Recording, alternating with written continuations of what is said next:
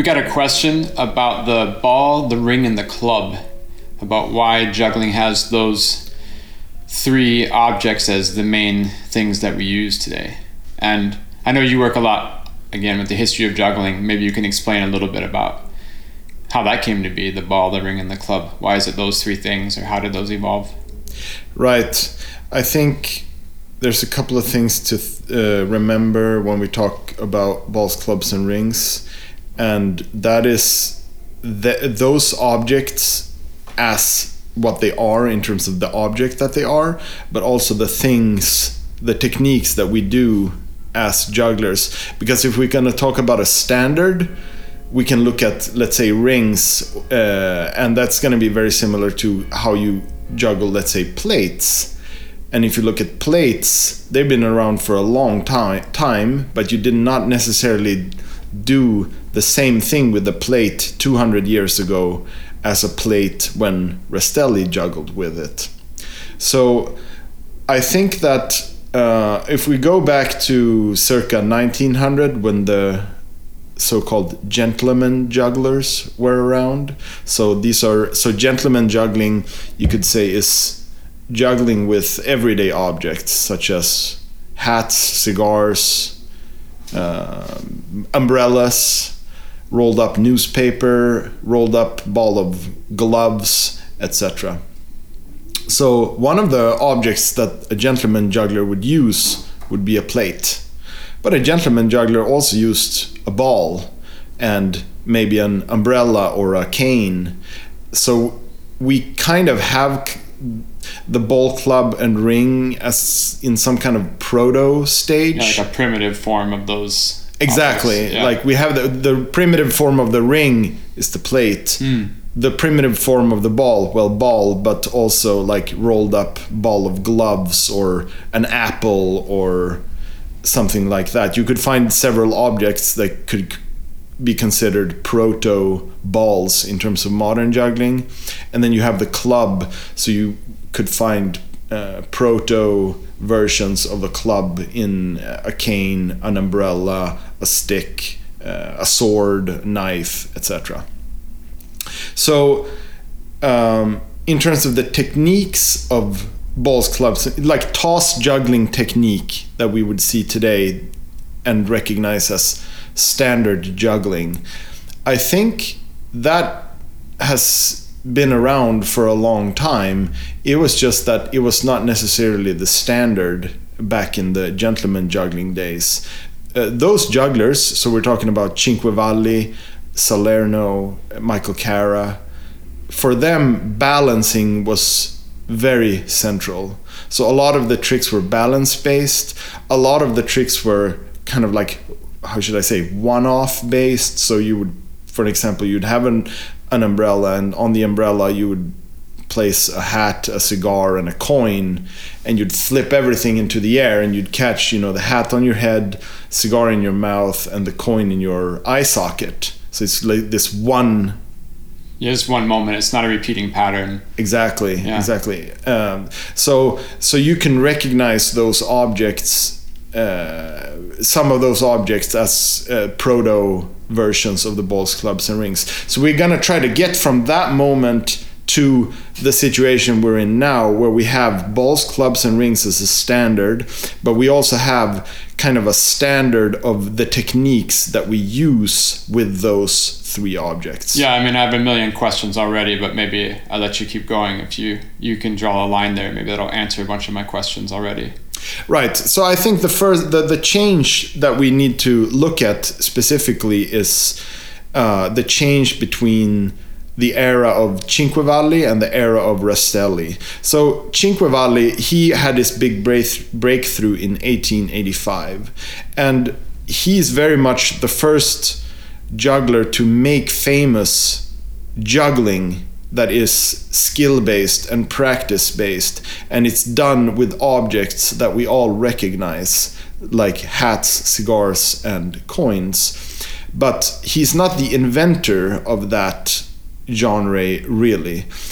so you look at the jugglers before Cinquevalli, a lot of them were either from Asia or Asian imitators. So they would use what for a European might seem like exotic objects, or objects that we don't really recognize in our everyday lives, like a Diabolo or a devil stick, flower stick, or a lot of the objects from the Japanese repertoire, like those drumsticks that they use, etc.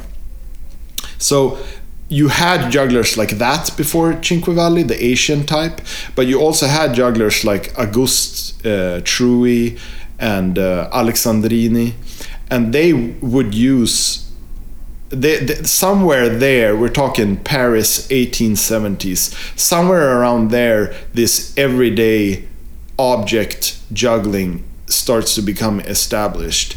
The change that happens with Cinquevalli is he becomes world famous, and there was nobody that had been famous to that degree before Cinquevalli. So it's really, if Cinquevalli didn't invent this genre of juggling that is skill and practice based with everyday objects, he's certainly the person that kind of hammers the nail into the coffin that this is now a thing. We all know that this is a thing. This is a genre of performing that you take for granted, and you can become a juggler now, and you do only these things. You don't need to be on a horse. You don't need to do acrobatics or anything in addition to it. This is a carved out performance genre of its own. But do you know anything more about that transition from the Asian set of maybe more exotic objects to the more everyday objects in the... Yeah, I think it's, in a way, it's the same. You'll see this mechanism a lot in the history of juggling, and the mechanism is that you have a novelty, something that is new in the entertainment world of Europe specifically, or Europe and the US. And then when that thing is new, it's a sensation. But after a while, it takes a decade or two, we're now used to it, then the entertainment world starts to look for something else. And it's the same thing one might wonder about the restaurant troops. And a lot of the troops that came from Asia they were troops, not individuals. But after a while, troops disappear. And what do you mean by the restaurant troops? What I mean is that restaurant jugglers also use everyday objects, but they're a group of people and they're in a big restaurant setting. And after a while, that disappears, and you only have singular gentleman jugglers. So you're in the restaurant setting and you're throwing the plates and the knives and the menu and the... Exactly. Okay. But when the novelty of that dies out, the entertainment world are no longer willing to pay for a troupe with a big set. So therefore, it's much more makes much more sense to hire an individual, and maybe that individual is making some kind of new invention in some other aspect of that. They're exploring higher technique than, let's say, the restaurant jugglers were, or they have new gadgets, like the Cara box, the Salerno ring. So somebody makes kind of an innovation that causes a bit of a sensation, so everybody copies that style. Exactly. And then that just kind of kills that novelty. Exactly. Yeah. So then somebody else has to come out and break away from that. Totally. Yeah, totally. Okay. So I think that the shift between Asian juggling and the gentleman juggling, I mean, it's difficult to pinpoint exactly what that shift is, but from the perspective that I see it, if I would bet my money on something, I would bet it to a large degree on novelty. You had the Asian troops bringing people in from Asia. When the novelty of that died, maybe you start looking for something else. The people that booked the shows, that programmed in the theaters, then there's this new thing. So they had to innovate because, just got old. Okay. I mean, right now, a lot of kind of everything you're saying is around this professional setting of performing, I guess getting paid for performing, which I know you're going to draw a line from where you are right now until, I guess, present day, or at least until these ball rings and clubs objects were established as kind of the normal thing to do. But I just recognize one big difference is that today we have a whole, sector of juggling that has nothing to do with performing or getting paid for it. And so then in terms of novelty, I mean, we'll get there, but it's kind of a fun journey. I don't know where you're going with this, but right. I mean, at that point, I think juggling existed very much in the professional sphere. It was something you did as a performance professional. It's hard to say exactly what if there was a hobby world back then. You often hear like around like the creation of the International Jugglers Association in the 1940s. There exists some correspondence between Europe and the US, and the Europeans will write to the Americans and say, oh, in Europe we don't have hobbyists, everybody's a professional here. But like they came to understand that in the US there was this new association that also hobbyist people were engaged in, not just the professionals. But there's other traces of kind of hobby juggling that are kind of fun. There was just a new book that came out from an Australian historian. Her name is Leanne Richards. And she writes about this story of when Cinquevalli toured in Australia and made a big impact there. And a lot of the children there, they started to try juggling. And there's this specific story about children who started to juggle with coins. And one kid, he came up with this idea to catch the coins in his mouth. And of course you all suspect where this is heading. One day, of course, he accidentally swallowed one of the coins, and he had to go to the doctor, and there was this whole ordeal there. But apparently the kid was he was always happy throughout the whole thing because he felt like it was a good thing that he always had money on him. Okay.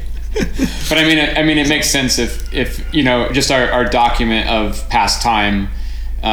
You know, if you're a performer, you're going to have maybe a photo of your performance because you need to advertise or market, or you're going to have a newspaper review or some sort of documentation that you performed. But yeah, if you're a hobbyist in your backyard just juggling for fun, maybe it's a little bit harder to have a trace of that now in modern times back from that time. But yeah, that's the other thing about the trace, because professional people, you will have a trace in terms of advertisements, maybe the occasional interview, promo photos. But the hobby culture of, let's say, 1890s, what trace of that would we have? I mean, we do have trace of, you know, children whacking the hoops down the street. Yeah, you hit the hoop with a stick. Exactly. Yeah. You're getting close to something there. Sure. So I feel like children have always, you know, entertained themselves. That's in terms of a toy, though. That's more of a toy. Right, so yeah, but where's the limit when it actually goes into something that you could, you know, recognize as juggling? Sure. It's hard to say, but... Sure. Okay, well, so now we get the gentleman juggling with the everyday objects. So how is this going to? And we have the prototypes of the modern props, but like, right? How did that go? So we're in gentleman juggling. We have these everyday objects. Some of those objects we could see as proto versions of the later standard, and then when there's a couple of changes. So Cinquevalli is really the person that makes this type of juggling famous. After Cinquevalli, you have a whole plethora of others that copy his style, imitate him, develop what he did, come up with their own things in the line of that, etc. But towards the end of Cinquevalli's career, we're talking 1914, he starts to complain that audiences now want to be amused. They want the juggler to be funny. So either you have to have a bunch of jokes in your act, or you have to employ a comedian as your assistant. Huh. So he kind of complains a little bit about that, which is ironic because he was one of the first that was really successful to hire a comedic assistant, a man called Walter Burford. Would you think that's where that trend came from then? That kind of came back to... It's very possible. He specifically mentions tramp juggling, that starts happening in the US.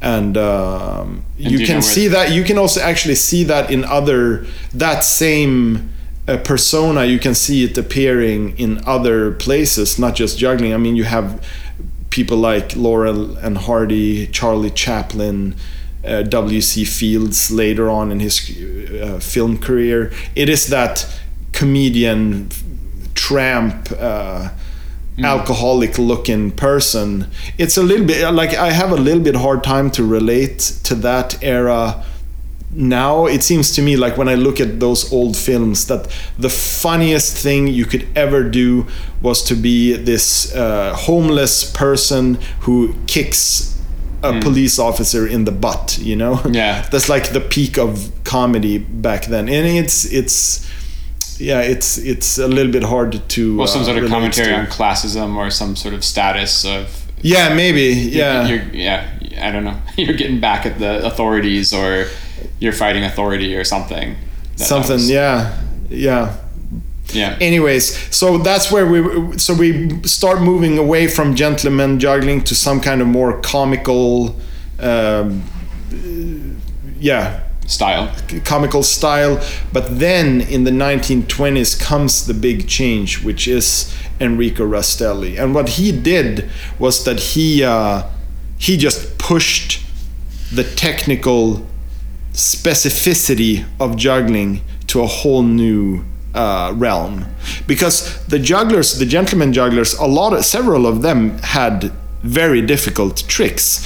They were just like, you could have one trick where Salerno is showering balls through a ring with another ball rotating in it. It's a difficult trick, but it's hard to compare really to, let's say, a Cara box where you have this case with leaning shelves, ramps down.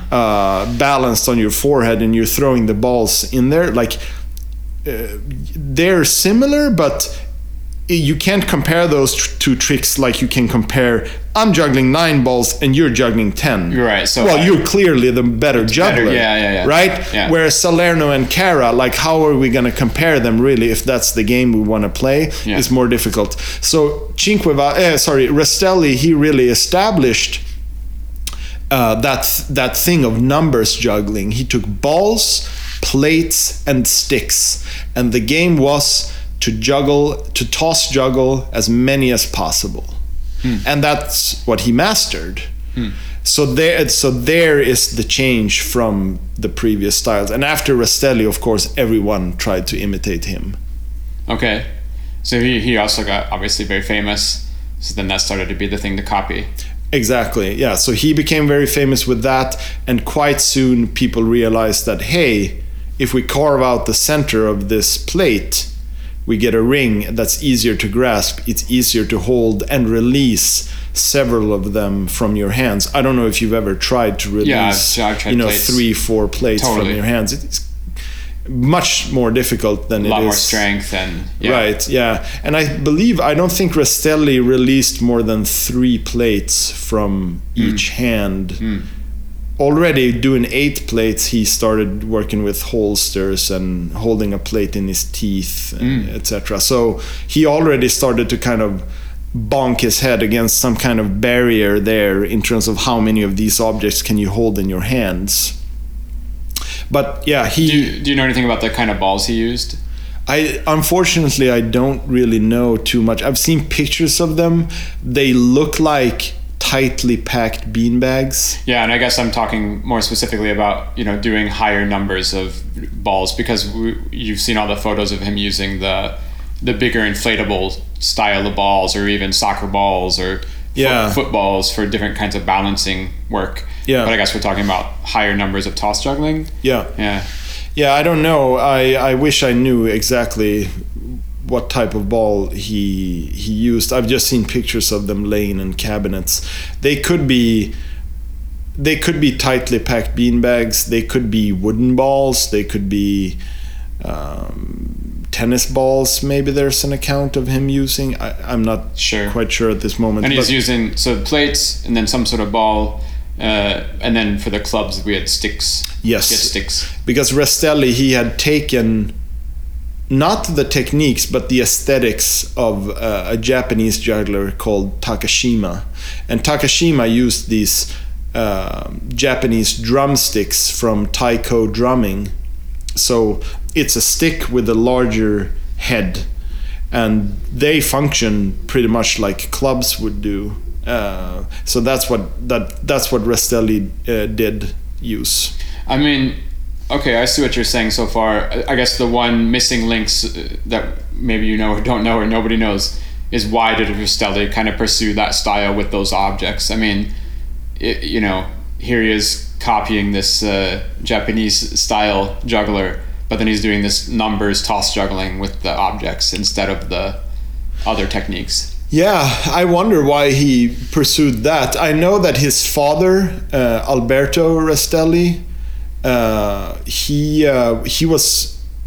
It says in Karl-Heinz books that he was a failed gentleman juggler, and there's pictures of him where he looks like a Cinquevalli imitation type juggler with that acrobatics tricot and the shorts on top of it, and so there's pictures of him like that, and he supposedly he forbade Enrico to practice juggling. He wanted him to be an aerial acrobat, but so Enrico had to practice in secret.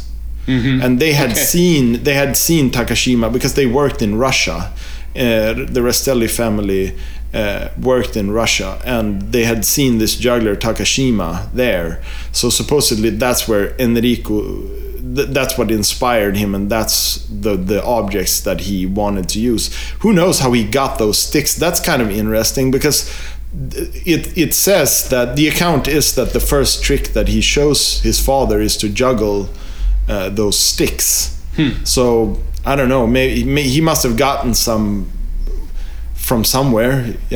Yeah, but I mean, the sticks that Rastelli had, did they have the little end on the end, like the taiko drum thing? Yes, they did. Okay, yeah, they did. But later on, they didn't. I mean, the stuff I'm familiar with is he's just had straight sticks. No, they always had the little cup at the end. Okay. Yeah, gotcha. I mean, my favorite Rastelli story is about Oskar Schlimmer and the Bauhaus. That Oskar Schlimmer had his troupe of dancers for the Bauhaus.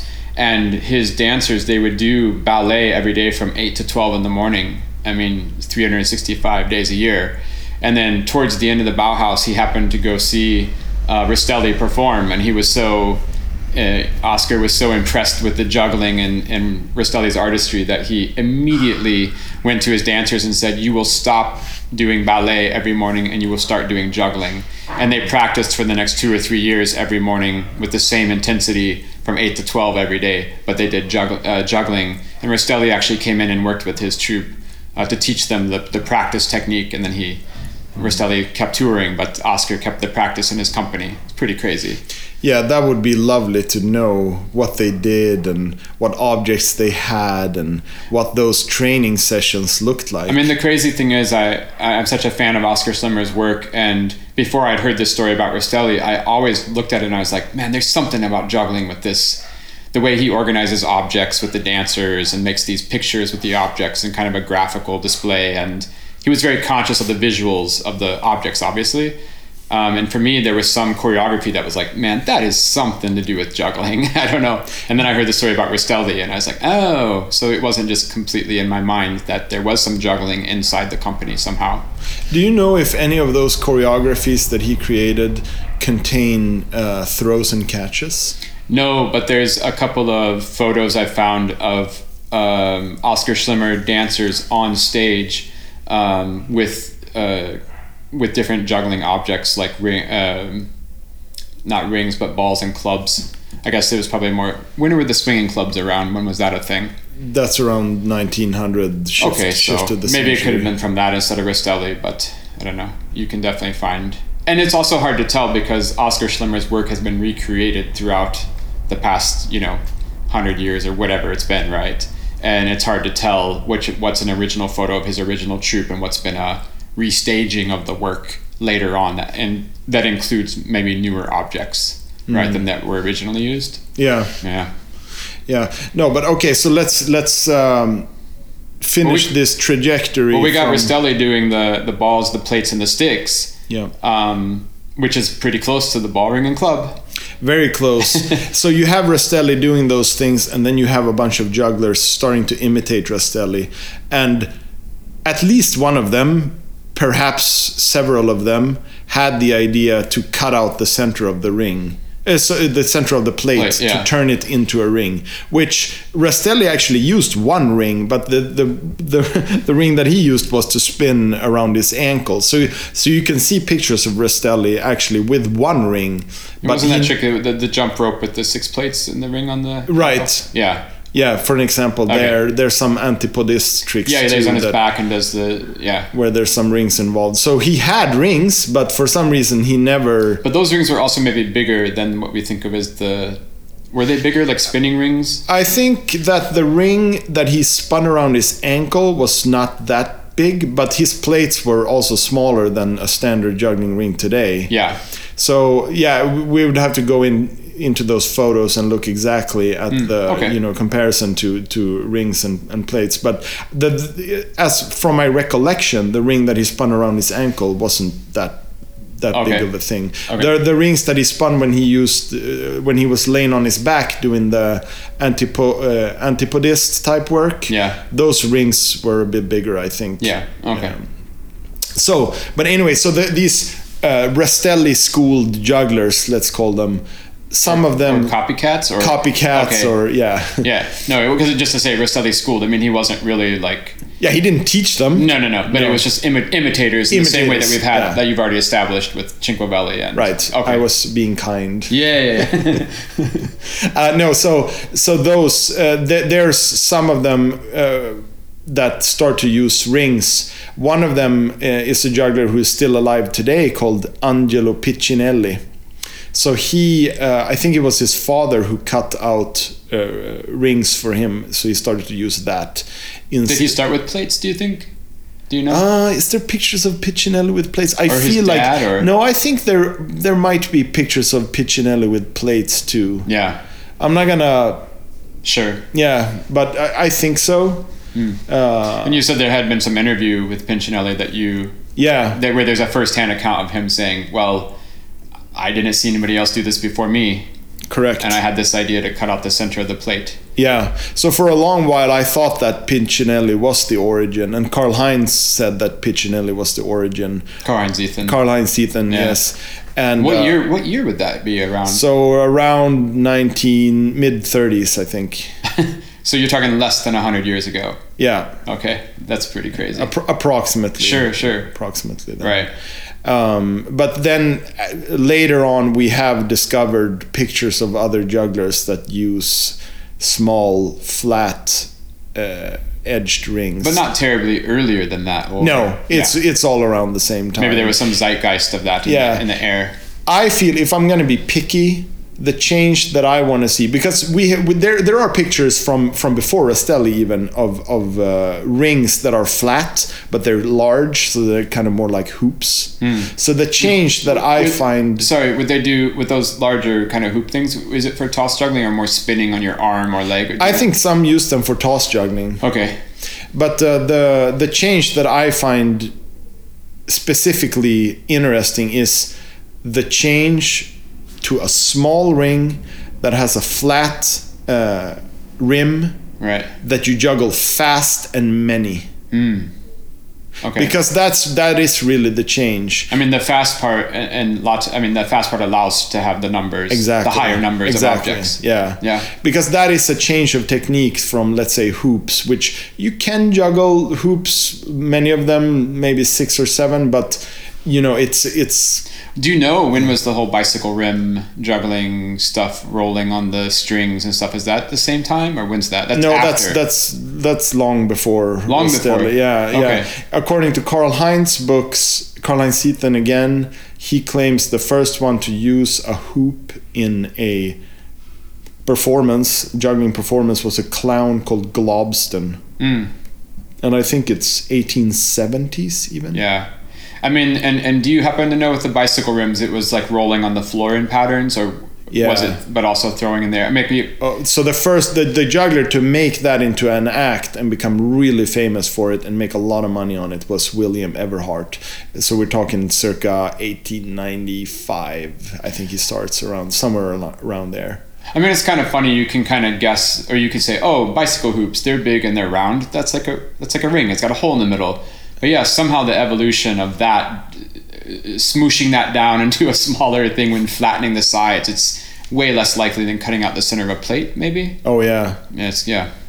I definitely think so. Yeah, the rings that we see today are definitely more the product of plate juggling than hoop juggling. Do you happen to have any idea that those rings that Pinchinelli had, how big were they compared to the modern day standard size ring? I think they were fairly similar. The big difference between that era of jugglers like Picinelli and the people around him that started to use rings, the big difference is that the rim is a little bit wider, generally speaking.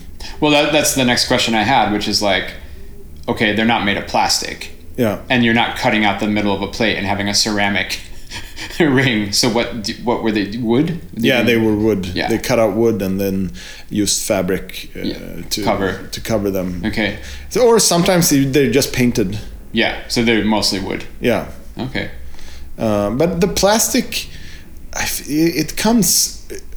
I don't have these dates in my head. Sure. But I was surprised to find plastic rings or not wooden rings, proto-plastics. I don't know these materials too well, but like earlier than I thought. Yeah, you're saying you found the plastic rings earlier than the mass-produced plastic rings of like the 70s, for example, or whatever. Right. Okay. Yeah. So yeah, we'd have to look into exactly when those materials were discovered and you could have them available. I mean, it's kind of funny with you mentioned briefly earlier Restelli using the big inflatable balls. Yeah. And like he was the first to do that really, because also that's when that object was invented, inflatable rubber balls that came around that time. So and I would guess that plastic rings, it's going to be similar. You need to look when those materials started to become available to people. Totally. And that's also pretty soon after you're going to get someone making rings out of them. Yeah, gotcha. Okay, so that was balls and rings, how they came into existence. The club we need to sort out too. Yeah. So we're at the point where Restelli is using the drumstick objects for fast juggling and numbers juggling. So numbers juggling, as you're trying to break the record of how many you can use. So what happens as a parallel in the US is that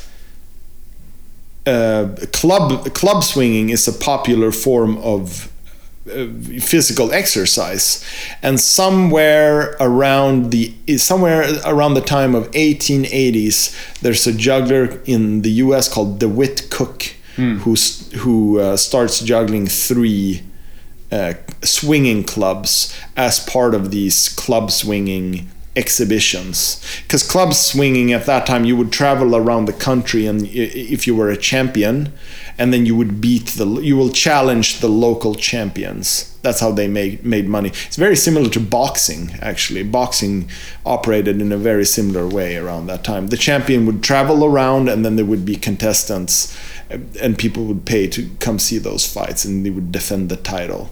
So club swinging was the same, and often in conjunction with these club swinging championships, there would be an exhibition. And in those exhibitions, they could do things that perhaps wasn't the athletic, thing that it could be a aesthetical, something visual in the performance. And in those performances also, juggling started to appear with the clubs. So we have DeWitt Cook juggling 3, then we have another guy called Charles Huey juggling 4, and eventually, I think he's Scottish or British juggler called Will Hanwar, the first to juggle 5 clubs. And where's the shape of those club swinging clubs from? The shape comes from first you have a very bulky club that comes from India that British soldiers see when they're in India, and they add that to their physical exercises. I mean, they're more like weights almost. Yes, right? yeah, they're super heavy. Yeah, and you swing them for weightlifting. It's more like training. You have a big cylinder of wood for weight, and then to make it more manageable for your hand, you will whittle down a handle, and then you probably put a little knob on the end so it doesn't fly out of your hand when you're moving them around to get stronger, right? Yeah, probably. So it's more like lifting weights. It's kind of like a kettlebell in stick form. Exactly. Yeah. So that was a part of. Now we're back to the 1830s, I think, when the British soldiers start doing that, and then they take that back to England, and it becomes a popular form of physical exercise. And then in the 1860s, there's an American businessman who has specialized in athletic equipment, and his name is Simon D. Kehoe, and he travels to the UK to get inspiration for athletic equipment, and he sees an exhibition by a club swinger called Professor Harrison, and this exhibition inspires Sim D. Kehoe to launch this type of exercise in the US. So he takes the invention of the club back to the US, and he's the one who changes the shape of the club to look more like a champagne type bottle, like a little bit more slimmer and oval in the body's more oval. Prior to that, the body was more bulky and almost like a really bulky baseball bat looking thing. Yeah. Whereas now it was like an oval shape in the Sim D. Kehoe clubs. I see. So now we're in the 1860s when that changed, when that shape changes. Yeah. Those looked very much like the clubs that DeWitt Cook would later juggle. It is unclear if DeWitt Cook used hollow clubs or not. I'm gonna guess the clubs were hollow because there existed specific hollow clubs for exhibition. They were called exhibition clubs. So they would hollow out those heavy clubs in order to just demonstrate techniques or try new things, let's say. So probably those jugglers that started DeWitt Cook, Charles Huey, they were probably using hollowed out exhibition swinging clubs. I mean, and Charles Huey, the one doing 4 clubs, I mean, that's the famous story of stopping, right? Yes. Yeah, so the story is that Charles Huey traveled with a very famous club swinging champion called Gus Hill. And in the Gus Hill's adjacent performance, Charles Huey would juggle 4 clubs, but he did not know how to stop. So to fix that problem, Charles Huey would juggle the clubs, and then they would just close the curtains, and then he could drop behind the curtain. So that was the solution to catching. But anyway, so you have that, and then when juggling of these Indian clubs starts to become more and more prominent, eventually around 1895, you have your first club manufacturer in the US, a man called Edward Van Wyck. So Van Wyck, he very much imitated what the swinging clubs looked like at that point, but he had a new construction. I don't know if I should go into construction or we should. I don't know. That's all right. I mean, I'm so curious to know. I mean, now you're establishing this object, right? But left off on the other story on Rastelli having sticks. Yeah. So we got to connect that up. That's what I want to. Yeah, that's what I'm trying to go my way. Maybe we should do a specific just club juggling episode sometime. So I think I'm going to table the construction for now. But okay, so you got the Edward Van Wyck clubs, and jugglers start using those, and that is in the US where club passing is invented. And let's see, is it the Divine Brothers? I think is the first troupe. You can go into, if you're online, you can look up an article that's online called Juggling Firsts by Tom Breen If you Google that, you will find the article. And I believe that's the reference to the first juggling troupe that everybody's using today. So whether someone else did it, it's possible, but that's the reference. Yeah. So anyway, so you got club passing invented in the US. We're talking around 1890s, 85, 90s. Supposedly the first troupe to get invited to Europe are the what's their name? Their name slips me by now, but there was troops start to appear in Europe. So when these American passing troops perform in Europe, the European jugglers, of course, they compare the objects to them, and they see, okay, they're using these clubs in the same way as we're using sticks. But their object is much more visual. Edward Van Wyck was also the first to decorate the club with foil.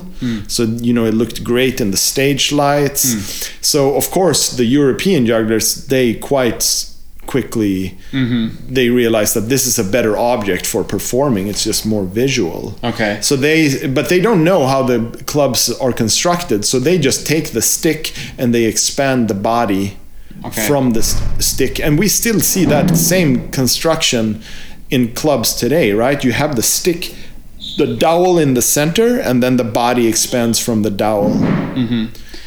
And but so was Rastelli around this time? No, he's after, or well, no, it's all kind of at the same time. The troops actually come to Europe before Rastelli. They start coming, but it all kind of goes, takes a while to evolve. I would say from 1900 to 1940. There's a development from sticks to clubs in Europe. So, but Rastelli never got the clubs. He never got the clubs. But he made doing high numbers of sticks popular, or what? Yes. I mean, is that the thing? Yeah. He was so popular, but he was using sticks, but everybody wanted to be Rastelli. So then he didn't do the clubs. He didn't use clubs, but when clubs became available, then those ones who wanted to copy Rastelli, they thought, well, these clubs are better than the sticks. Yes, and you also, the other aspect that you have to bake into this is the Russian circus school. Okay. Because then you have a standardization of juggling in school format. What do you mean? And what year was that? And now we're talking 1927. Okay. And so you start to have, curriculum, literature, descriptions. You also start to have juggling literature, not just in Russia, but also in the US, and you start to have descriptions of how to make your clubs. Yeah. Okay. By yourself. So gotcha.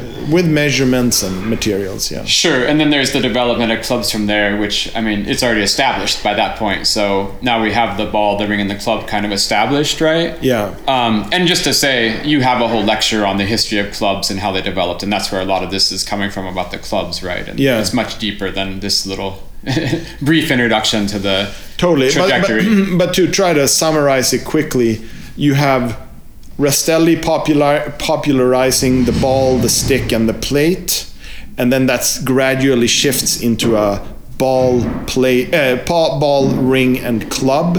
And then you have two other forces that are very important in this. It is the Russian making juggling into a curriculum, and then you have the International Jugglers Association that has the literature and the newsletter and descriptions of juggling for a hobby culture where people want to share the same knowledge, right? So it starts to become a culture of juggling. So you have this culture of juggling and you have the education of juggling. Wow. And both those things require a standard, right? Gotcha. Yeah. So you feed that into the fame of Rastelli and the development of the objects that he used into more functional objects for technique as in the shape from plate to ring, and for visuals from stick to club. Yeah, okay, I gotcha.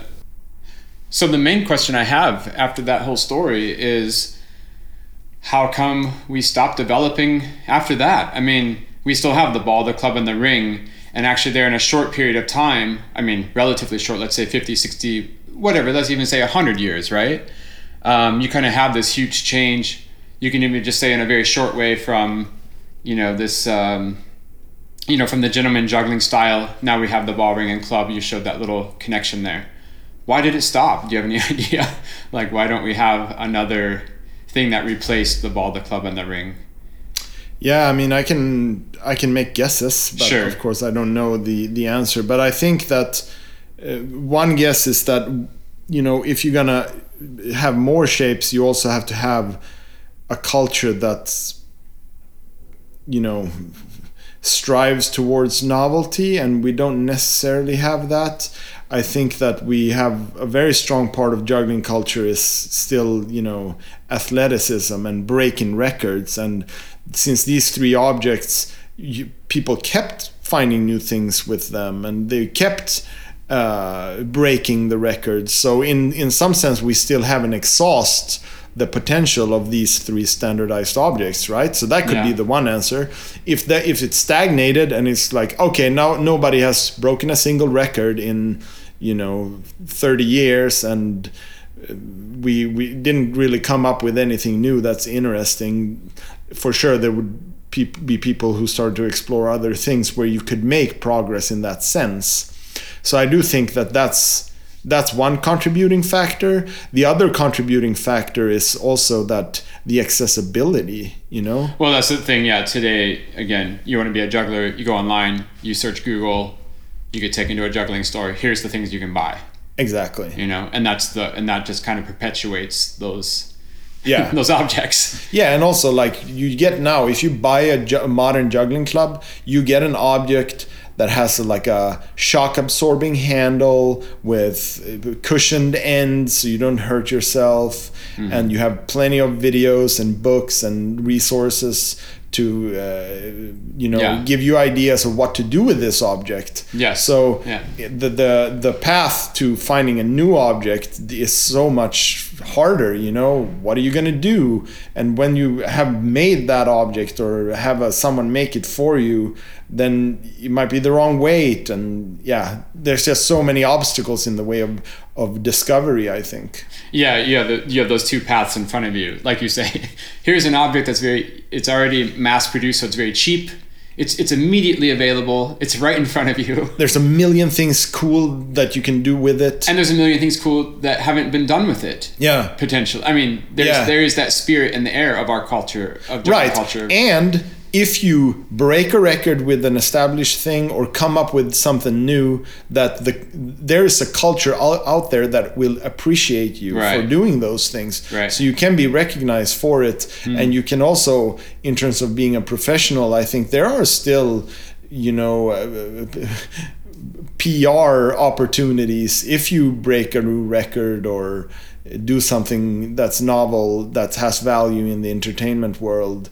You can still position yourself to what existed before you. But that's the exact same thing. I mean, that's the exact point, is that, if you make a new record with a new object, it's like, oh, okay, kind of a curiosity. But if you make a new record with an existing, like a club, if you're going to juggle 11 clubs, that's quantifiable to previous generations, because the previous generation did 10 clubs or whatever, right? Yeah. Whereas like, hey, I came up with the wiffle stick or utami or whatever you want to make some fictional object. And you're like, I just did, 2 utamis today. And people are like, I don't know what utami is. And you're like, no, it's the world record. And like, okay, I can't relate to that discussion, Yeah, you have to carve out a new place for yourself, both if you want to be part of a culture, but also in terms of a profession, right? Yeah. You have to convince people who's going to buy and see your show that this is an interesting thing, and that's not the easiest. Whereas now you can say, oh, there's this new juggler, and everybody's going to have some kind of an idea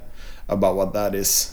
Yeah, no, I think a lot about, I mean, this is getting into just to the culture of juggling. And when I started out juggling, it was such a thing to do your 3-ball routine or your 3-ball tricks. Like 3 balls had some sort of badge of honor in terms of we all have 3 balls, we all have the same set of tools. And now what are we going to do with those tools to impress each other or to one-up each other or to riff on each other or whatever? It was a conversation, right? It was a communal conversation we were all having through having these same established props. And, when I started teaching at circus schools and students just consistently kept coming and saying, I want to do something that's new. I want to do something new. I want to do something innovative. I want to do something creative. And I said, one of the easiest observations to make is, well, just don't use the same set of objects everyone else is using. That's just by definition something new. If that's the only quality you care about. And of course, that isn't the only quality they cared about. It's everything we just said about establishing yourself and having a relationship to what's come before and having some sort of value that people can understand. But just this idea of like mixing props, doing a ball trick, 1 ball and 2 ring trick. Maybe it's super cool, but I know definitely for a whole generation of jugglers that I come from, there's just something inherent about seeing that trick where you're like, oh, it's super cool, 2 rings and a ball, but yeah, it's, a 3-ball trick is cooler. There's some, right? There's some cachet. There's some, respect you get for having that purity of the iconic. You're contributing to the canon in some sense. Exactly. Yeah. Well, so the other big question I had, because again, the one question that sticks out on my mind after hearing this whole story from you is, again, which we answered a little bit now, but hey, how come this development and this churning over of props and ideas hasn't kind of continued in the same way as it did in your story there, right? To move on from the ball, ring, and club, like why did we not move on? And you've answered that, or taken a guess at that in a few different ways. But the other big question for me is, if you kind of take your story and work backwards from it, and you say, okay, you have the rolled up ball of gloves, you have the plate, and you have the stick as some sort of proto version or a precursor to the ball, the ring, and the club. What other proto versions of things potentially were there then that didn't evolve into past their precursor stage, right? Like, I mean, we can also draw a line from umbrellas and stuff to clubs, but it just makes me think of like, at the time when they were doing rolled up balls of glove, it wasn't like, this is going to turn into, ball juggling as we know it today. Right. No, but that's a interesting question.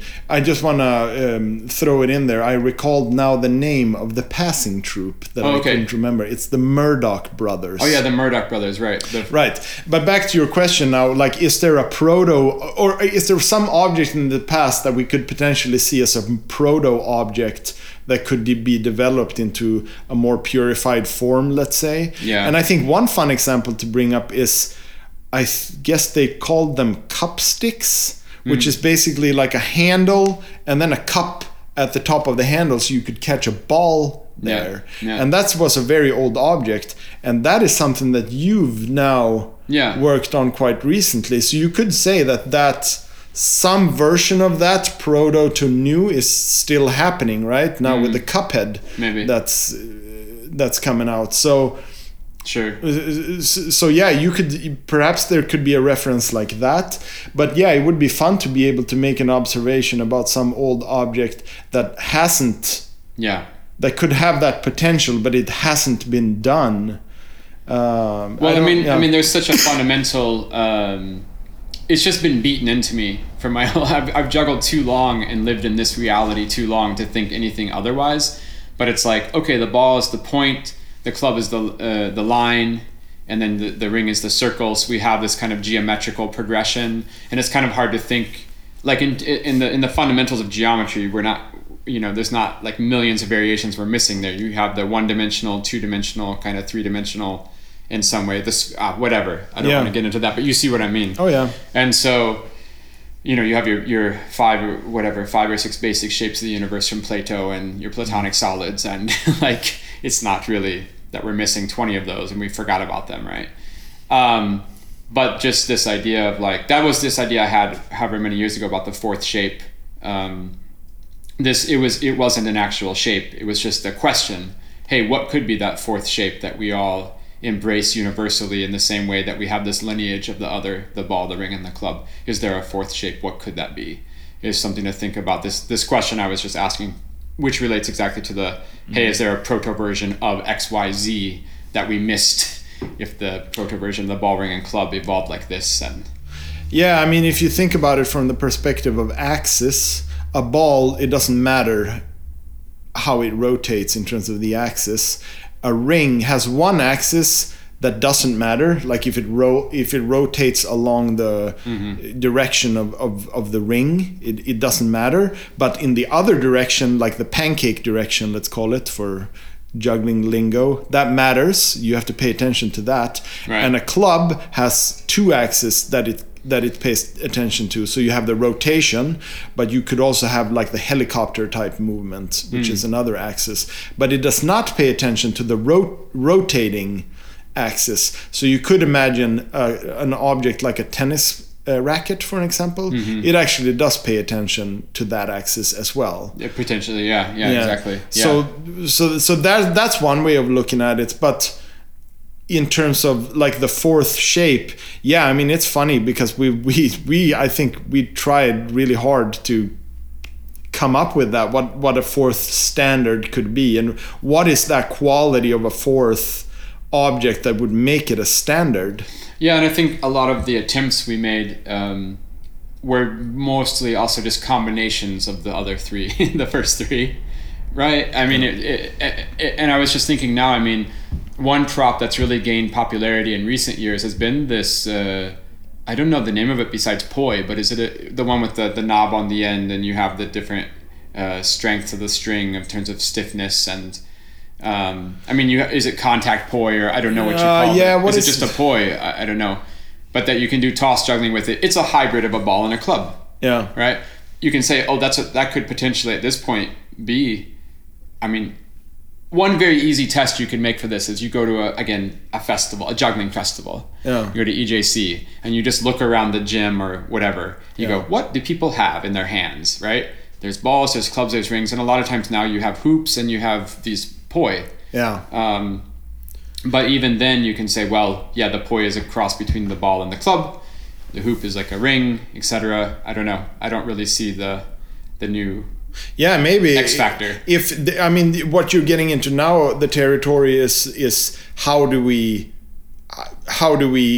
claim that now a fourth object has been established? Sure. And you could say that that's based on observation in the culture. Like, let's say, take the EJC gym as the lab, you know? Yeah. You look into the EJC gym and you just statistically look at what objects are in use. And you see, okay, it's balls, clubs, and rings. There's Diablos. Yeah, maybe we already have Diablos. Maybe we have a Diablo there, but and also, like, are we talking toss juggling? Are we talking exactly? Yeah. There's many ways to kind of compartmentalize this conversation, I think. But in terms of the poi, I just want to mention that I don't know the origin of poi really. I guess it comes from the hunting object bolas, maybe.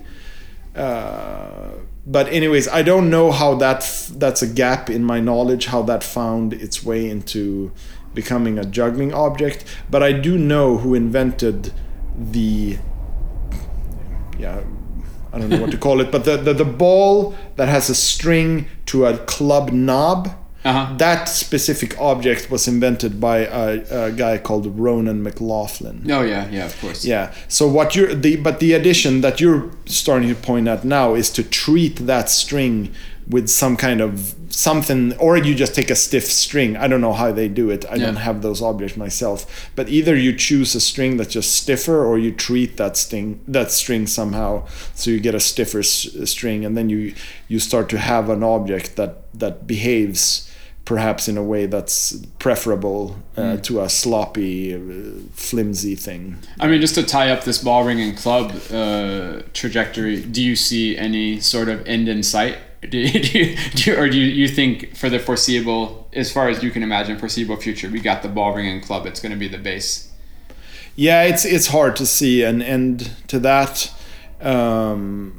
I think that in order for there to be a juggling culture, that whole concept relies on that there's objects and techniques that we share.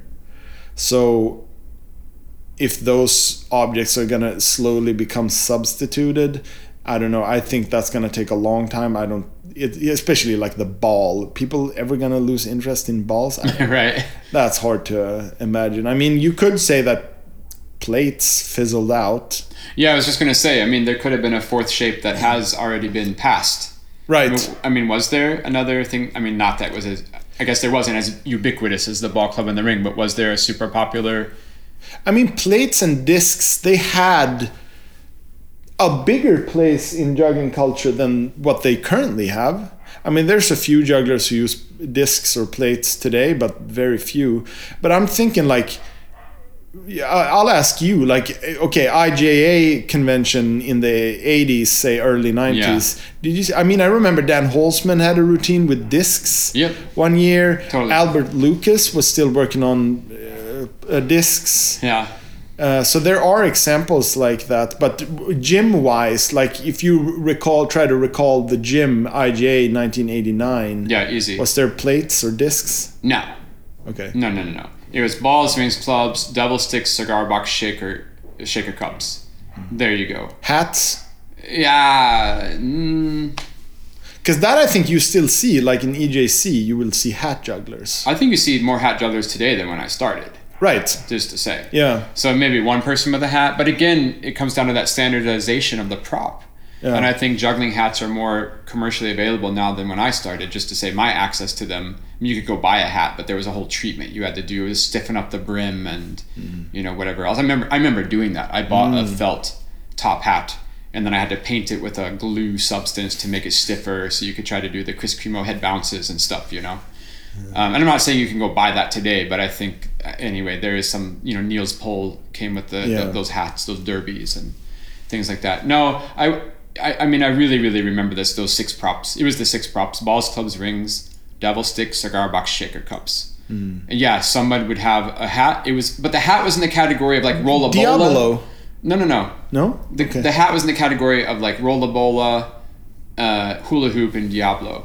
You got your tertiary prop sets, You got your main 3, you got your secondary 3, and then you got your kind of almost like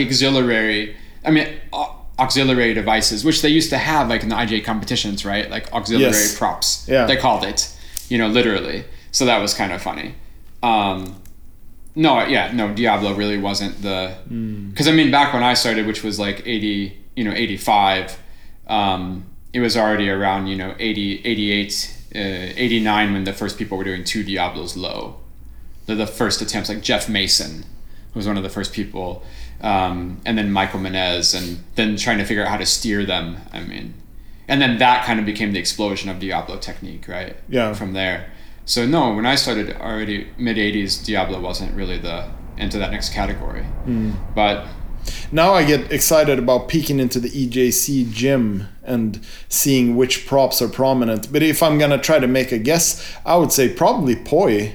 Yeah. Has entered that specific landscape quite significantly. Yeah, I think so. You see a lot of people spending time with it. And again, that's just, that's going to push the popularity, the innovation, and like you say, the shared conversation around the technique of that prop. So, well, hey, I wanted to ask you about one more thing today. So you were talking the other day about, non-pattern juggling and future juggling and broken down juggling, and you wanted me to talk to you about chattering, so go for it. Right. Okay. So first of all, there's 3 concepts that we need to discuss here. The first one is that we've dealt with on the podcast before, which is broken down juggling. You got to remind me. I don't remember anything. So broken down juggling is this form, is juggling patterns where you have objects held in your hands, multiple. So you don't have to throw when there's an incoming object to your hand. So if I already have a ball in my hand, I can catch another ball in the hand without getting rid of the first one? Yes. Yeah. So the pattern that we discussed, which was called the future of juggling, is a pattern where you have 1 ball in your left and 2 balls in your right. And then your right hand that had the 2 balls throws 1 ball towards your left. The left does not throw the ball. It just collects that incoming ball. Okay. And then the right hand throws its second ball, but just straight up and down. And then that's repeated from the left now. So you're gonna go like right, but the first right throw crosses. Yeah. Second one goes straight up. Yes. And then you repeat on the other side, left, right. Correct. Okay. Yeah. And that's your name, the future of juggling? No, the name comes from the French school in Knack, where they were having juggling workshops, or their juggling teacher Tim Roberts. Yeah. And I believe the students are Jörg Müller and maybe Thierry André. No, or Didier Andre? Didier André. One of the Andres. One of the Andres, and they discovered this pattern, and they supposedly, like this is word around the campfire, they thought that, wow, this pattern is gonna revolutionize juggling, and this is all, this is the direction that juggling is gonna go in, and there's so much we can do with this pattern. And why? Because I guess it's just easier to start messing around with those throws as like body throws or manipulations. Yeah, you got more time in between. You're not forced on a certain tempo, like a cascade. Right. You got that ball coming down. You don't have any time to think. You're just like, I gotta throw the next ball. Yeah. But here you throw that first right hand throw crossing, you can stop before you do the next right hand throw. Yeah. You could throw behind the back, you could turn your body, you could twist, you could Yeah, it opens up to body movement. It opens up for the entire spectrum of rhythm becomes available because you're not forced. You can choose your own timing. There you go. Yeah. So broken down juggling really opens up for a whole other type of visual expressions in terms of rhythm, in terms of movement, in terms of manipulation, right? Because if you're totally bound to this exchange that you have in a 3-ball cascade, let's say, you're constantly under pressure to get rid of that object because there's an incoming one. But in broken down juggling, that pressure is gone, and you can choose the rhythm yourself. Okay. Yeah. So there was that. But then the other concept, which I called non-pattern juggling. So you could say, for an example, you're juggling a 3-ball box, and now you want to go into Rubinstein's Revenge. So as a transition, maybe you throw a ball behind your neck, and then you cross your arm around, and then you're into Rubinstein's Revenge. Okay.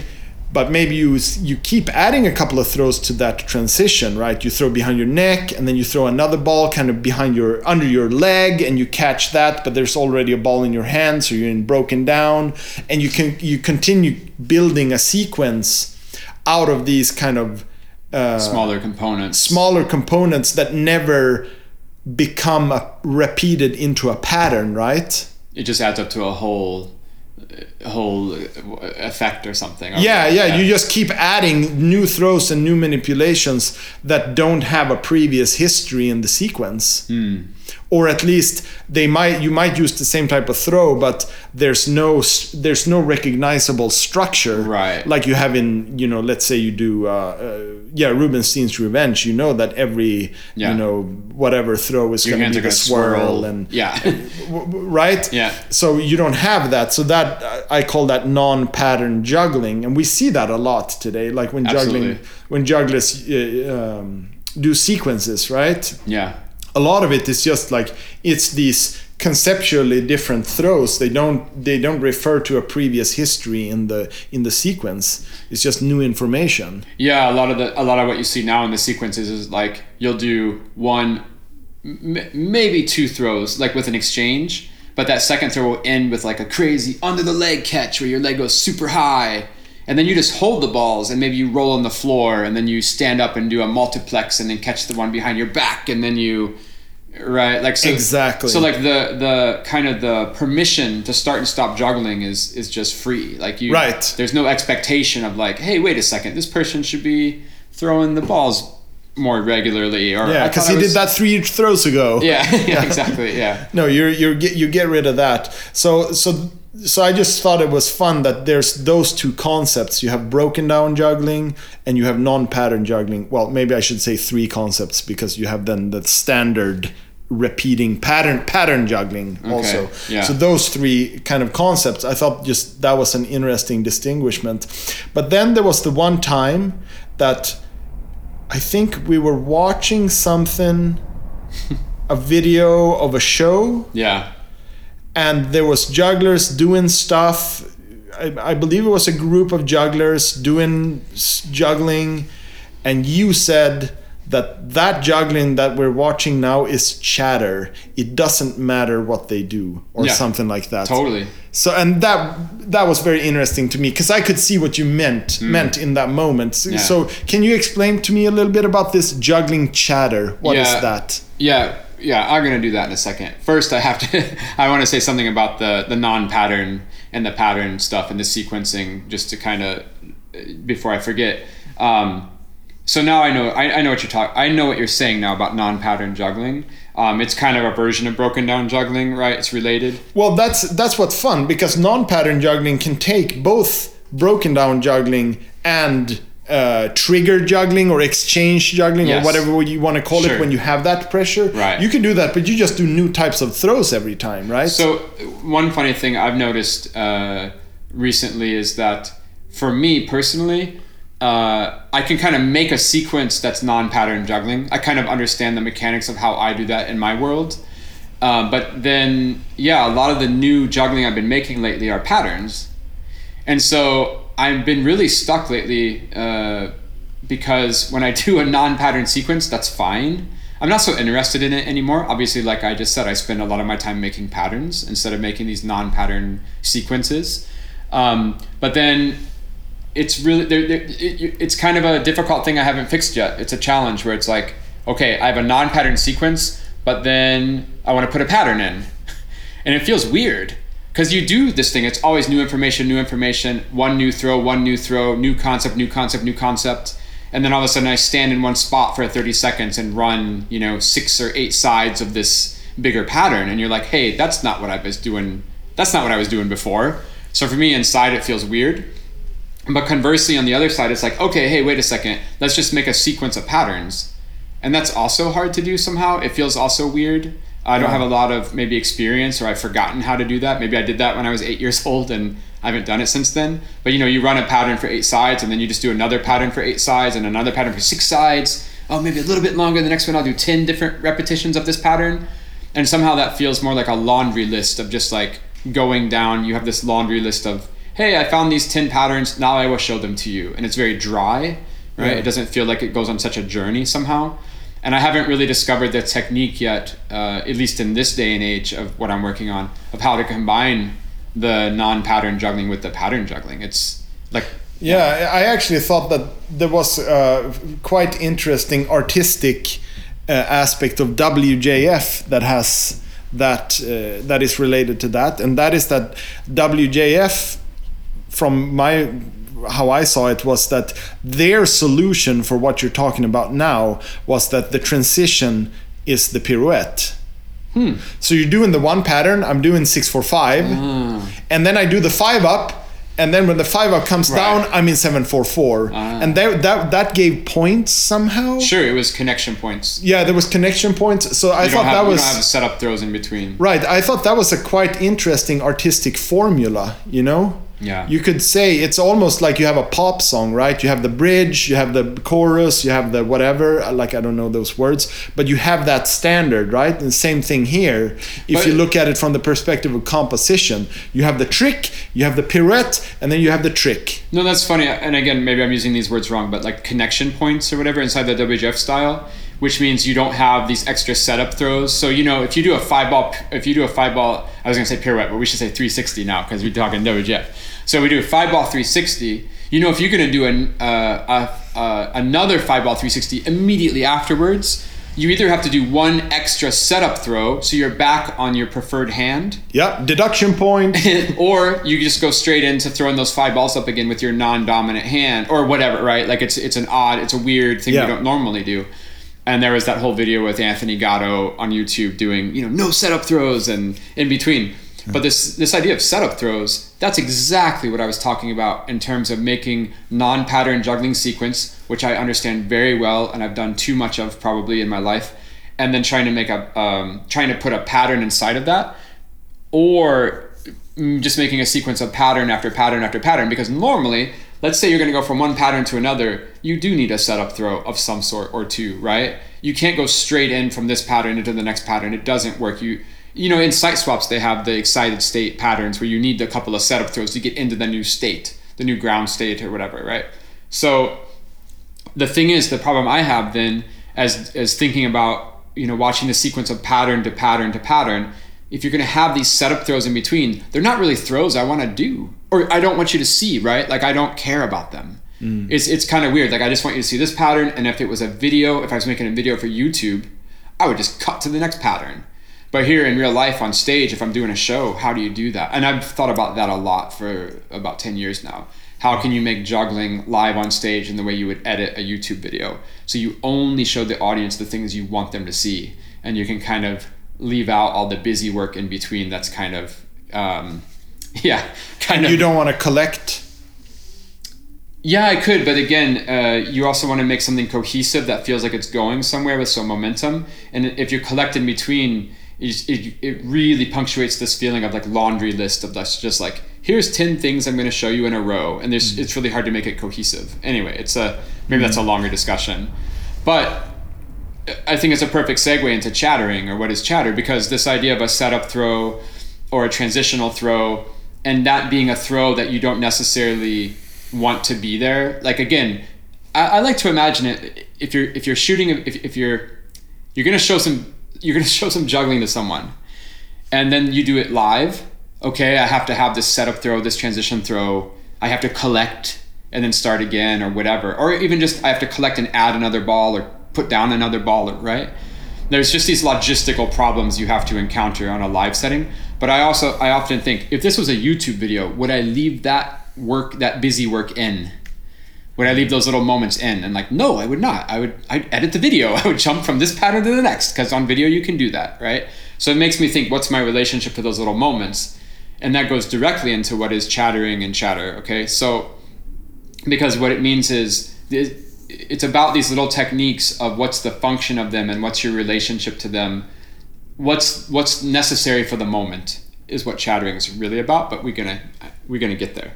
So the word chattering, I think it comes from Eric Langekel, and maybe I'm misremembering it, but it doesn't really matter, does it? Like, now I think that's the story. So that's the story I tell. That's my reality. No, but I know I heard it from Eric, and basically Eric Langekel and I, we were working on this show, How to Welcome the Aliens, and at some point in rehearsal, we needed a moment of juggling. We just needed some raw material to work with inside the framework of whatever staging concept or overarching artistic concept we were working with, right? Let's just take a random example for now. It wasn't this, but we can say it was something like this. Let's say I had balls filled with confetti. So and there were holes in the ball. So when I juggle the ball, the confetti flies out a little bit, right, as I juggle. And then you have those balls, and you're in rehearsal, and you want to see how those balls work. You want to test the function of those balls. Like, are the holes big enough? Is the confetti small enough? Is it visible? Is it the right color of confetti? How do the stage lights hit it? Whatever, right? So in that moment of testing out the balls, what do you do? What juggling do you do? And then I think at one point, it was something like this, and I sat down and I was like, well, give me 20 minutes. I'll choreograph a 3-ball sequence so I can try out the confetti balls. And when I would compose that sequence, I was thinking, I would imagine how the confetti might move. So I would do some attempts to work with the property of the ball. And Eric's like, no. Just do some chattering. Just do it. And what he meant, I was like, I don't know what that means. He means just do some juggling, that the juggling itself is meaningless in terms of the specificity of the technique. I just want to see how the ball looks in the air, right? Like, in fact, I could have just taken one ball and just thrown it up and down, straight up and down. I didn't have to design a whole sequence to figure out how this ball works. And it was just a little bit about, so this idea of chattering is, where do you place the importance on what you're doing? Is it in the details of exactly how many throws you do before you go to the next thing? Is it in the details of, is your right arm crossed over your left arm, or your left arm over your right arm? Is it in that minute details? Is it down to the level of like, are your fingers, like, are you catching only with the tips of your fingers? You can do that. But there's also an overarching thing of like, no, I just want to see how the balls work in the air. Like, we're in rehearsal, for example, and I just want to move through this moment. And that's not where the focus is right now. The focus is on a larger picture. We're trying to build confetti balls that work well, right? So he said, just do some chattering. And I was like, oh, wow, I've never heard that word before. Do you think, why couldn't he just improvise a little bit?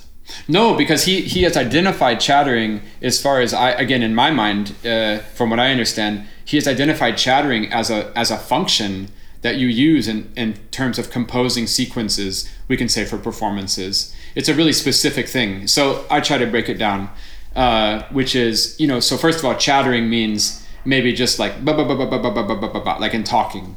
Like if me and you are talking, we're here trying to have a conversation between us right now, and we hear someone talking in the distance to someone else, and you don't hear what they're saying. You just hear that there's word. You just hear that they're talking, and you kind of hear like and you're just kind of like, hey, cut out the chattering. Me and Eric are trying to have a discussion here, right? And so it means that it is indistinct. The talking of chattering is indistinct. It's just that it's there. It's almost like a placeholder, but that's not necessarily a bad thing. That's something you can work with. And so I can give a really clear example. So now since he has pointed out this idea of chattering, I kind of see it a lot. I see it mostly unintentionally or intentionally, and I try to use chattering. Oh, I thought of another good example with you, actually. Let's do that example first with me and you. We were making our new show. We were, at the time, the new show Apparat was in 2020 or something, right? And my dad had made us this string shooter machine. So it's this machine with motors that has 2 wheels that shoots out a loop of string that's, I don't know, like, it's a big loop. It's like 10 or 12 feet across, and it's a big loop of string. It goes to these 2 motor wheels. The wheels go so fast that it shoots the string into the air, and it creates a circle that kind of levitates, right? 2 meter diameter. Yeah, kind of hovers in the air. Yeah. And so we had that in rehearsal. We got to make this show, and when we made our show, we did not have a lot of time to mess around. It was like, hey, we got 3 weeks or whatever. We gotta start the show. We got to start the creation now, and 3 weeks from now, we have to have a finished show. So at one point, towards the end of the process, we got to the string shooter machine, and we were going to use it at the end of the show.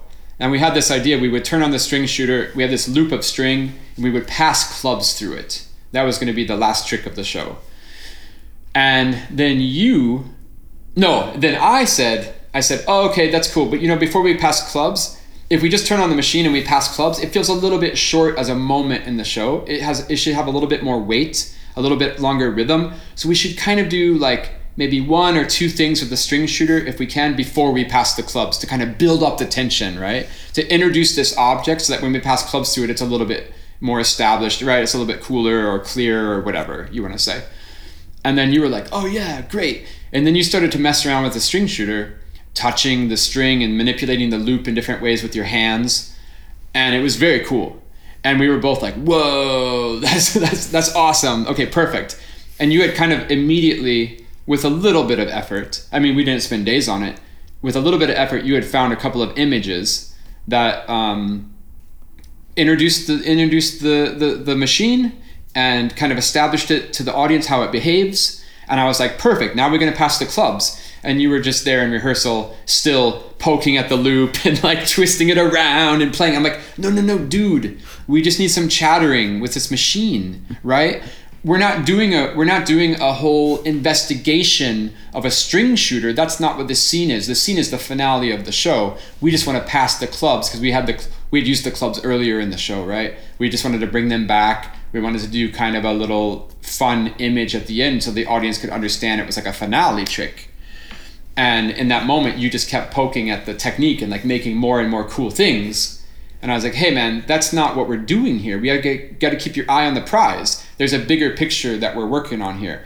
And yeah, we should totally save that string shooter material for another show, right? Where we do a half hour of string shooters, which we talked about having like 20 different ones and different sizes and lengths of string and whatever. But what we needed was just a little bit of chattering, just to establish the visual of that machine before we could pass clubs through it, so people could understand the mechanics of what was happening and what the situation was, what the finale trick actually turned out to be. So that's one chattering moment between us. But the other one I really remember, since it was right after Eric had Longikel had said that to me in rehearsal, and he said, "Oh yeah, but just do some chattering with the confetti balls or whatever it was, right?" And then the next, maybe the next week or something, I saw a juggling show in France, and it was with 4 performers. And at the very beginning of the show, you got a group of 4. It was 4 guys, and they were on stage, and they each had a different costume on. And I could tell that the format of the opening of the show was each of the performers should go to the front of the stage and in one way introduce themselves through doing some action, right? So you're kind of establishing who the characters are, I guess. So there was like the tall guy who was funny, who came to the front of the stage and tripped or whatever. You see where I'm going with this. And then, so not every person in the show was a juggler. There was only one, I would say, juggler who was identified from the beginning as a juggler. And the three other guys, they had different identities. Like there was the clown, there was the whoever, there was the whatever, and then there was the juggler. So then I just remember in this opening montage of, introducing yourself to the audience, the juggler comes to the front of the stage. He's got 3 balls, and he proceeds to attempt, which is the key. He attempts to do his craziest blind behind the head, straight arm up in the air catch while you floop around your feet and twist and turn, whatever, right? Like, and of course he missed because like the pressure is you're not warmed up. It's the top of the show. The music starts, the lights come on, and then you just got to go up and nail your hardest trick that you can do. And of course you're going to mess it up. You're not warmed up. You're not comfortable on stage. The lights are in your eyes. You're not acclimated to the lights. And I could just, so I'm making all this up from here on out. That's what I observed. And then I made up a little story in my head about what I saw, which was you could just see these people were in rehearsal. And they're just like, hey, how should we start the show? And someone's like, oh, but we could all like introduce ourselves to the audience. And then, oh, how are we going to do that? Well, we could just go up and do a little moment of who we are and what we do, I guess is what I saw. And then you could just see in rehearsal the juggler going to the front of the stage and potentially thinking, oh man, here's my moment to really establish that my juggling is like this. So I've got to do my best trick. And what I would say is, no, that's not the task of the moment. The task of the moment is to do some chattering in the best of ways. To just go do some chattering. Just say, hey, I'm the person with the objects, with these balls. I throw them around. I do the juggling thing that is juggling. And then move on, right? And then later on in the show, you can start to let people dive deeper into the work. But in that moment, nobody knew who that person was yet. We didn't know on what level they were juggling. So the only result I saw was if some person came to the front of the stage and screwed up, and not in a good way. So I think chattering definitely has, it just has such a function of the theatricality of what you're doing, to the point where chattering, it points to me this idea that, at least in a performance, the specific techniques you use, they have a certain function, and the audience needs to have access to that level of the same level you're working on in that moment, right? You have to be on the same page of that level. And another kind of moment or example of this could be where it's like you do a routine. Well, I don't have to make a fictional one. Let's just take our show that we do together, me and you. We kind of have this working style in our show with our market that we play in Sweden we do a lot of school shows for kids, right? And over the years, we've come up with some sort of, I wouldn't say formula, but definitely some sort of aesthetic and style that we work in that's kind of a trademark of our company and how me and you know to function in the performances with these kids. And that style, you can say a few things about it. One thing is that we tend to we'll take a concept and we'll do 3 or 4, maybe 5 images at the most with that concept, and then we'll move to a new concept, right? So they're kind of these little discrete moments that, you introduce this new idea, you show it 3 or 4 different ways, but then you move on to the next new idea. So for example, in our show, if we would do, okay, here's a new concept, 3 or 4 different ways, here's another one, 3 or 4 different ways, here's another one, here's 30 ways. You go, whoa, wait a second. It doesn't work, right? Like we cut some stuff recently from the show because it was exactly what I just said. The audience, we build an expectation with the audience that you're going to pay attention down to this level of detail, and anything beyond that, well, the audience doesn't have patience for it, and it's our own fault because that's how we introduce the rhythm of the show. And so in this way, it's like we're asking the audience to view the work on a more zoomed out perspective in terms of, oh, what's that new thing that the string shooter? Oh, what is that thing? Oh, it's a machine. Oh, it turns the string. It makes a loop. Oh, you can pull the loop and it will bounce back into its original shape. Okay, cool. But we're not asking them to focus down to the level of detail of, for the next 20 minutes, we will poke this string rhythmically and you will start to care about the cadence of the waves and the amplitude of the waves. Like we don't ask them to drill down to that, right?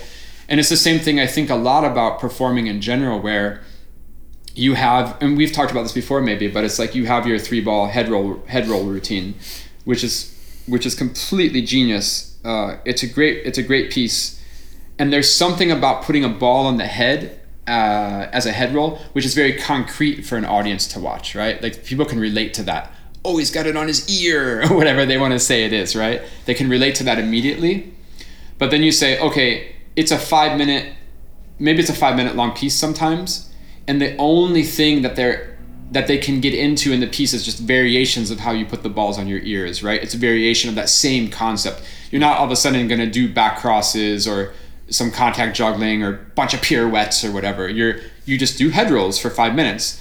And if the audience is in a certain mood, it's amazing. They can dive into the world of head rolls and go, oh my God, you can put it like that. And he put it like this. And he did it another way. But you're still doing the same thing. Whereas in other occasions, when you do that type of juggling, or when I do that type of routine, where it's just variations on a certain theme, they can just grow bored and get tired and not engage because they're not looking at that level of curiosity at the work. And so that's why I think chattering sometimes really serves a good function in terms of performing, where it's just like, hey, you just got to do some juggling. And for example, if we kind of round back to the 4-person juggling show that I saw, especially if it's your introduction to the audience, just nail your trick. like nobody cares what the trick actually is. They just don't want to see a mistake in that moment. They want to see something that's cohesive, that they can understand and comprehend what's that moment, so they can just move through it and get into the show. And maybe then later on you can establish some sort of moment where you can do your crazy behind the head trick, and maybe even you can establish some sort of mood or expectation where you can try that trick 100 times and miss it and they still love you, right? Like, but you're not there yet at the top of the show. So that's what I think chattering is. Do you think it's possible to chatter as a solo artist? In a solo situation, because that's something that I thought of, because when you said that thing about chatter and you explained it a little bit to me what the concept was, I felt like I could immediately recognize it in a lot of shows that I've seen, even things I've done myself. I could be like, oh yeah, that was chattering. It doesn't matter. Like, I thought that I had created juggling and the variation of that juggling mattered, but I realized that it doesn't matter what the specifics of the variation was. I might as well have done any variations would have given the same result in that situation, right? And most of these instances where I can recognize chatter is in these like kind of group scenes or transitions in larger shows. But then I was just thinking about it in terms of a solo act. Is it possible to chatter there? Totally. Yeah, it's the same. It serves the same function in terms of the overall rhythm of what you're trying to do, right?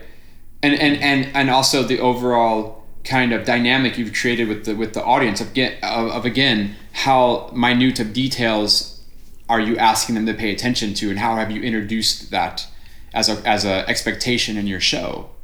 So if you have like some crazy show where it's just like you come out and you do something with one prop and you change the prop and you do a big trick and another big trick and another prop and another prop, and then all of a sudden you take 3 balls and you start doing crossed arm variations for 6 minutes, it's you're on a different level all of a sudden, right? Yeah. So you kind of you it's more, I don't know, for me, using this idea of chatter, you can definitely do it as a solo performer. It's just more points to this idea of being aware of where you're at on that spectrum of how of the details that the audience is going to notice. So how do you think, what sets up an audience to pay attention to detail in the finest sense in terms of watching juggling? Well, we can take just a literal example. We can talk about Emil Dahl's show Holy. That's a really good example, and I will talk very clearly about what that show is. But basically, to conceptualize what he's doing is he's just being very clear in communicating with the audience what he's going to do, and he does that through what he's wearing, what the stage light looks like, what the set design looks like, what his actions look like. And so to speak really clearly about that, Emil does a show, it's around 45 minutes long, I think, where he balances up to 9 rings in different configurations on his head.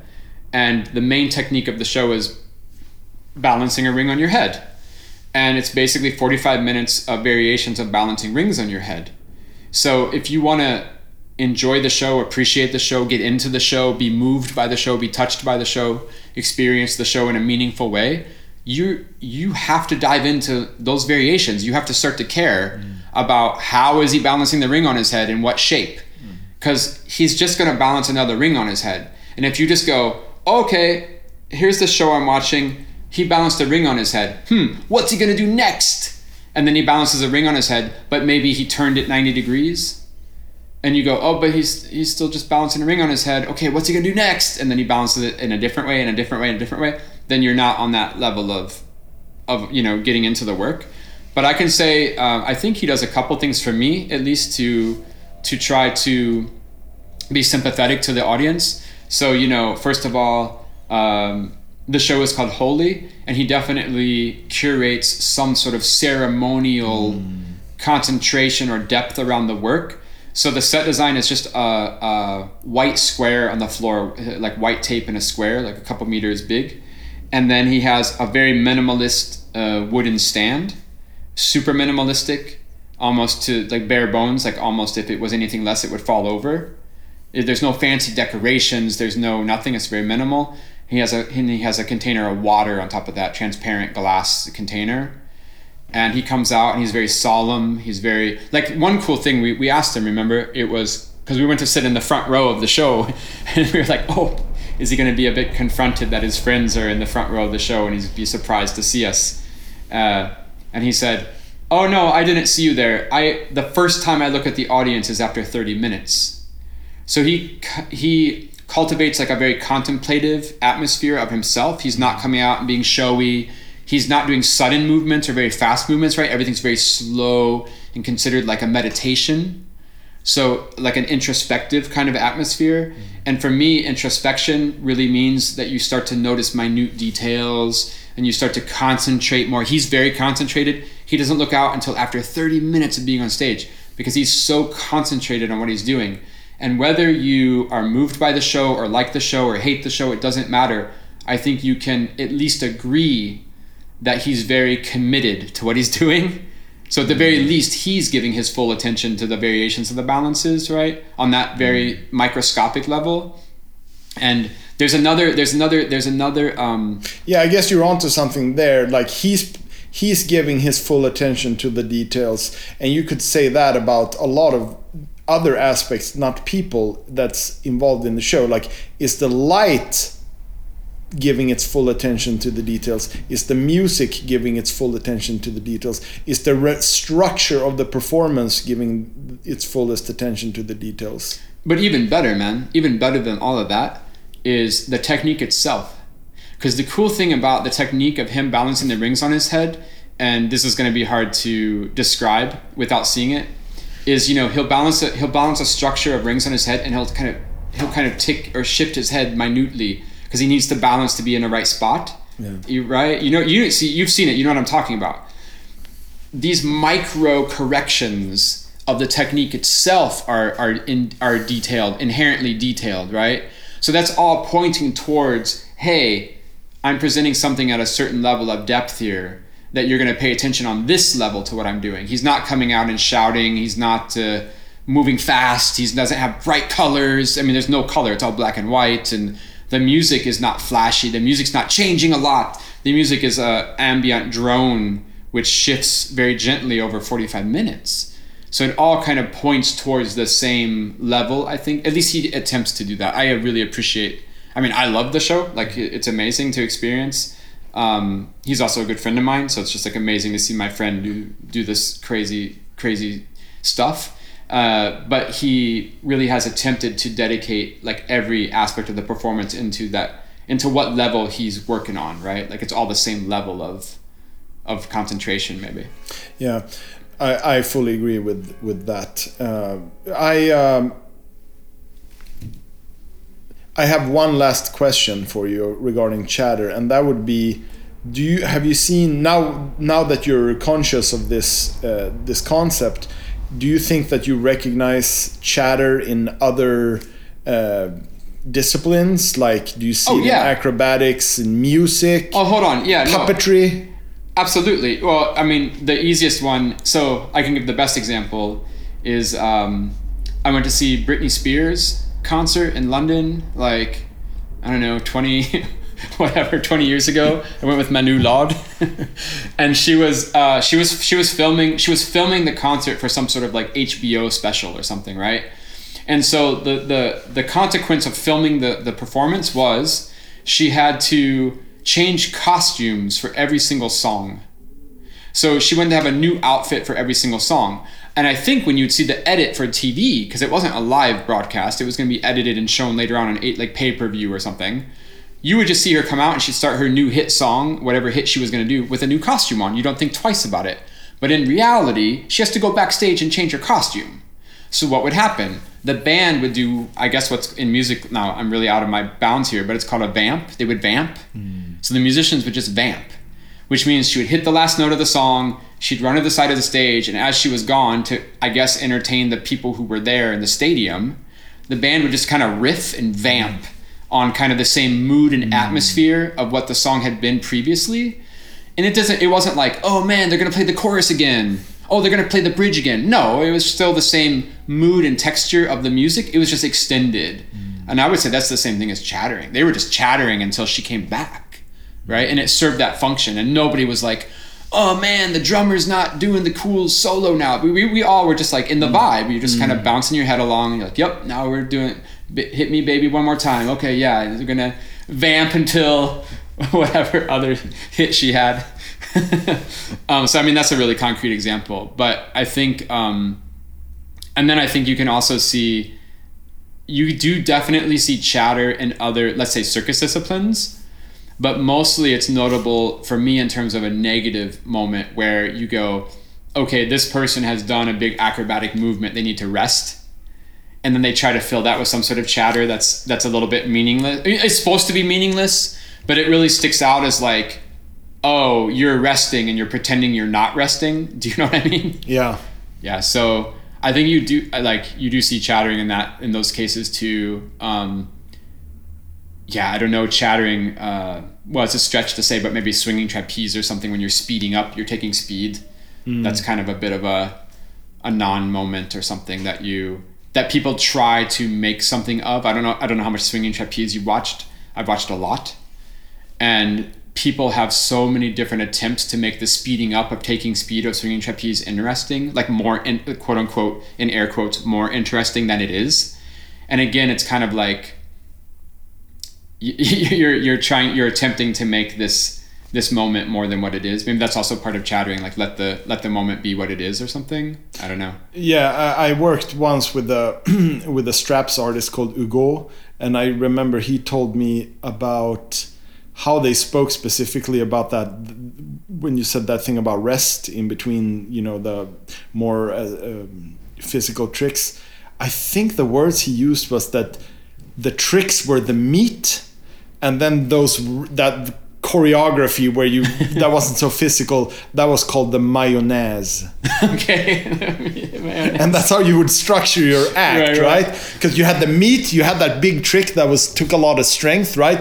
But then you had to add, a little bit of mayonnaise for a while, which was, the material from the contemporary dance classes where you roll, over your shoulder on the floor. So you did the mayonnaise for a little bit, and then you could go back to the meat. Yeah, I'm gonna make a sandwich, have some bread, and hold the mayonnaise. I just want to have a meat sandwich.